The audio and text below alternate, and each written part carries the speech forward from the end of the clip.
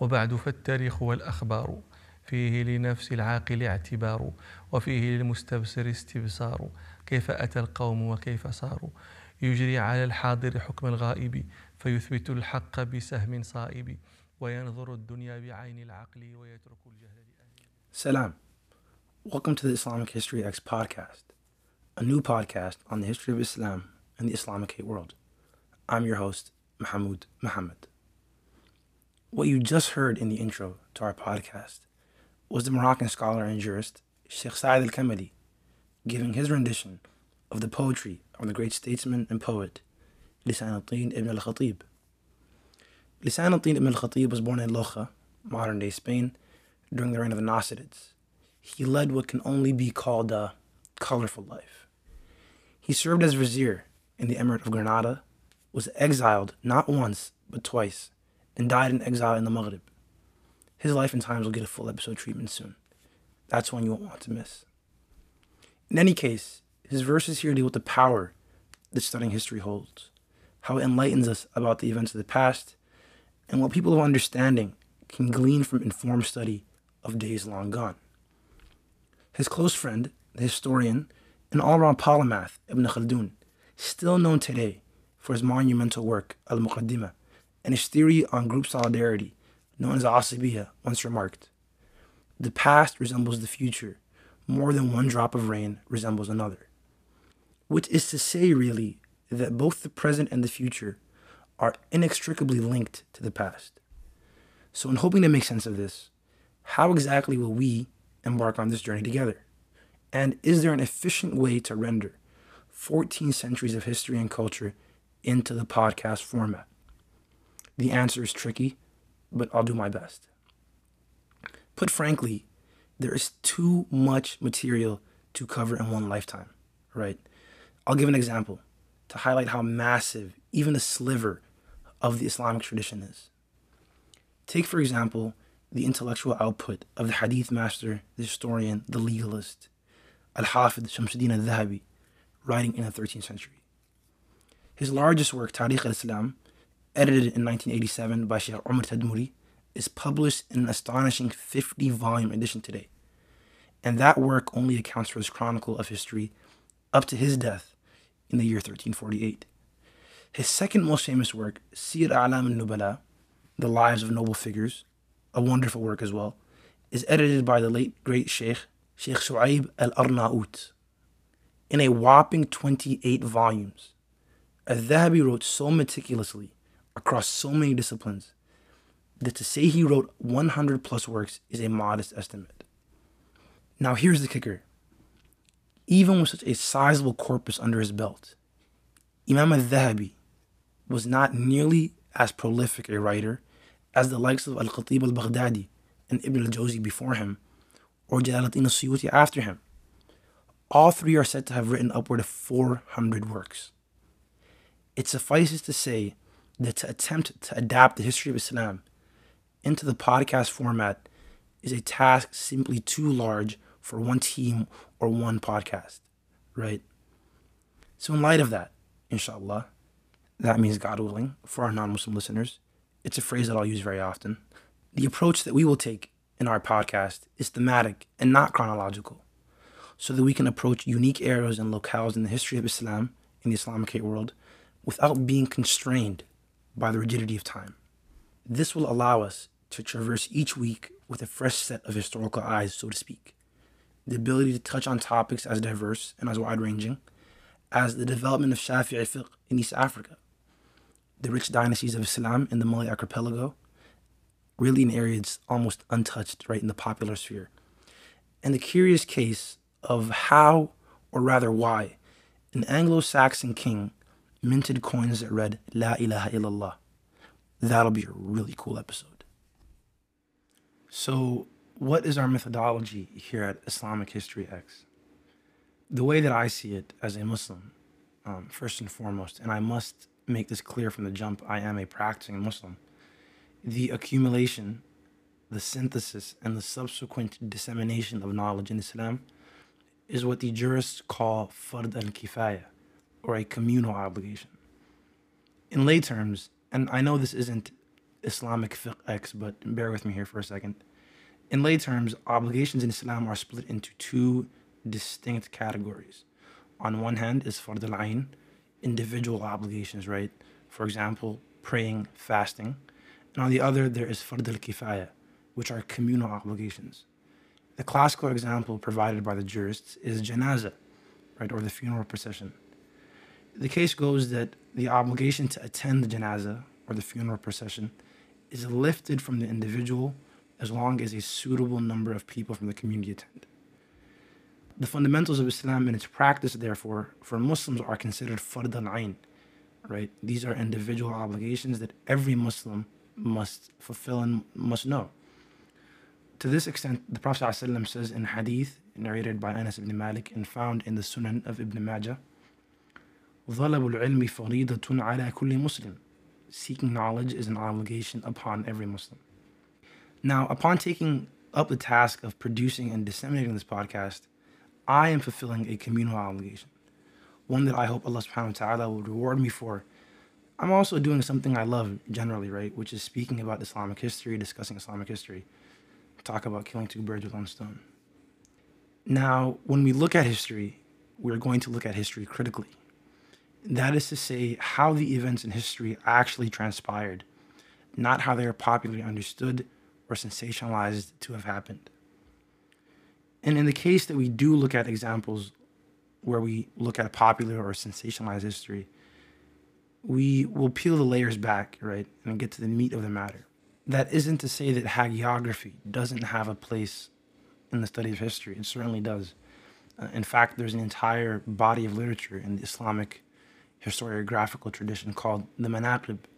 And there are many important Manaqib texts out there. For example, the Manaqib of Imam Ahmed by the aforementioned Ibn al-Jawzi, and the many Manaqib works on the life and legacy of Imam Shafi'i written by Fakhruddin al-Razi, Ibn Abi Hatim al-Razi, no relation, and al-Bayhaqi, to name a few. What we hope to do is to introduce both serious students of history and casual listeners to a body of literature that will allow them to pursue history at their own pace. If you are a seasoned, aspiring historian, then inshallah you will find the source material as best we can provide it. The primary sources, the secondary sources, and even tertiary literature. If you are a casual listener, right, not a student of history, not a specialist, not someone who's particularly interested in history, maybe your friend recommended this to you, then this is a good starting off point, inshallah. This will be a point where you can kind of get your feet wet, and along the way, maybe the hope is you'll become an aspiring historian in your own right. Right? And this is a good kicking off point as any, if I do say so myself. Now, to answer the question that I get the most often, during the long 2-year build-up to this podcast, this project, people always asked, what's the X about? And discerning minds put it together pretty quickly. But other folks were kind of just stumped. Should have paid attention in math class, I guess. That the letter X represents, in the field of mathematics, an unknown quantity or variable is fairly well known and well documented. I want to say that it was René Descartes who was the first, at least in the Western tradition, to substitute X for the unknown. That is the most widely accepted theory, as conceived by the Swiss-American mathematician Florian Cajori. Now, Dr. Art Johnson, a retired mathematician out of BU, takes it a step further, right, with this funny anecdote. He posits that the use of the letter X comes by way of accident. He says, during the printing of La Géométrie and its appendix, Discours de la Méthode, or Discourses on Method, which introduced coordinate geometry, the printer reached a dilemma. While the text was being typeset, the printer began to run short of the last letter of the alphabet. He asked Descartes if it mattered whether X, Y, or Z was used in each of the book's many equations. Descartes replied that it made no difference which of the 3 letters was used to designate an unknown quantity. The printer selected X for most of the unknowns, since the letters Y and Z are used in the French language more frequently than is X. Now, why Descartes, the most noted philosopher and mathematician of his time, would allow a lowly typesetter to decide what seems to be a significant part of his work is beyond me. Of course, I'm just kidding. Typesetters aren't lowly. In fact, Descartes wouldn't have been able to publish his Discourse on Method if not for the help of this typesetter. But that's beyond the point. That's just a long and drawn out explanation as to why I chose X and what it represents to me, right? Well, I wouldn't say X here represents unknown, right? Or it's not like Islamic history unknown. I would say that large swaths of the Islamic story, right, the narrative of Islam and the history of Islam by factor are relegated to the periphery, right? This is the history of Islam in East Africa, in West Africa, in many parts of Southeast Asia. And there is a type of imperial history that often gets a look and is talked about, right? The history of the Abbasids, the Umayyads, the Ottomans. There's even a new project right now chronicling the history of the Mamluks. And there are a lot of great podcasts on the subject area, and I'll recommend some of them at the end. But hopefully this podcast will be able to look at the areas that are glossed over, right? Those areas that make for interesting tidbits or footnotes, but never a full monograph or never a full episode. And in doing so, inshallah, we're going to really seek to expand for both Muslims and non-Muslims the extent of what Islam has come to represent across the globe. In doing this, we both complicate and, in a sense, problematize the existing and dominant narrative about the nature of Islamic history. And this gets to the heart of the question of whose history is made paramount and important, whose history is not, whose history is valued, and whose history is not. And while this is my humble attempt, inshallah, to do so, I hope that it will get inquisitive minds asking some really important questions. As the host of this podcast, I cannot act as the adjudicator of what you should or should not believe about any number of things. I will, however, strive to present the facts, to give you a nuanced take on how the events of the past inform the present. And undoubtedly, we will get into areas and topics of contention. That's just the nature of history. And when that happens, I will do my best to remain fair and balanced. History without contention is not history. And so much of history is wrapped up in how different people remember the same events, often drastically very differently, and understandably so. However, I hold that when people are historically literate, that is to say, they understand and can contextualize the past, they tend to make better decisions in the present. And by virtue of that, they secure a better future for themselves and for posterity, which is an interesting tie-in into the next episode, titled Ibn Khaldun, the Black Death, and what cyclical history can teach us about COVID-19. And this is probably a good place to stop for an introduction episode, but I'm not going to leave you guys hanging, so let's get into it just a little bit. You can consider this a pre-episode. Ibn Khaldun is often called the father of a few different disciplines, among them historiography and sociology. It's just a testament to how much of a polymath the guy was. In fact, one of the reasons we know so much about him is because he penned an autobiography, aptly titled Ta'rif Ibn Khaldun wa Rihlatuhu Qarban wa Sharqan, or Getting to Know Ibn Khaldun, His Journey West and East. He wasn't known for his unobtrusive humility. We mentioned that for sociology, right, he was the pioneer of an idea called the Asabiyya. And here I'm drawing on the work of Russell Hopley of Bowdoin College. In 2016, Dr. Hopley published an essay called Plague, Demographic Upheaval, and Civilizational Decline. Did he know something we didn't, seeing as that's literally what we're living through right now in 2020, 4 years later? In any case, it's an essay that looks at how Ibn Khaldun and other historians reacted to the Black Death. But to the point, the crux of Asabiyya is that the rise and decline of groups can be essentialized into how strong their sense of group solidarity is. If a group possesses a strong sense of Asabiyya, they will rise to meet the challenges of the times. And when they lose that sense of solidarity, they will begin to decline. So it's safe to say that Ibn Khaldun's view of history is cyclical in nature. And he's not alone in that regard, as many Muslim historians adopted this idea, right? They chalked up the rise and fall of dynasties to the rise and fall of their group solidarity. An example that comes up a lot in Muslim historiography is the rise of the Bedouin Arabs in the Hijaz. They came to power by virtue of their solidarity and their zeal for Islam, and only lost that when their solidarity began to decline, right? And that allowed other outsiders, Persians, Turks, other peoples to come in and to seize, right, the reins of power. Now, this is an idea that, while having its merits, is not above critique. And we'll get into that in a later episode. But essentially, what really interests me is Ibn Khaldun's take on how history was done by his predecessors. That is, how they wrote and thought about history. In the Muqaddimah, he mentions that what they did is a little more than gossip. History poorly done, really. And this is by no fault of their own. Rather, this is the system that they have come to understand history under.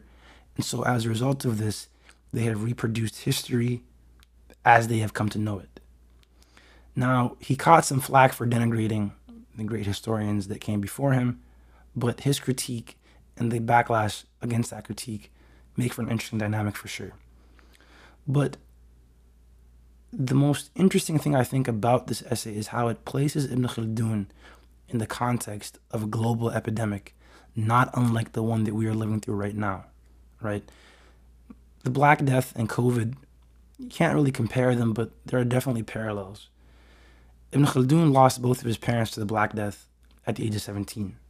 And this set him on a path really of wandering, right? He left his native home and began to wander the Muslim world.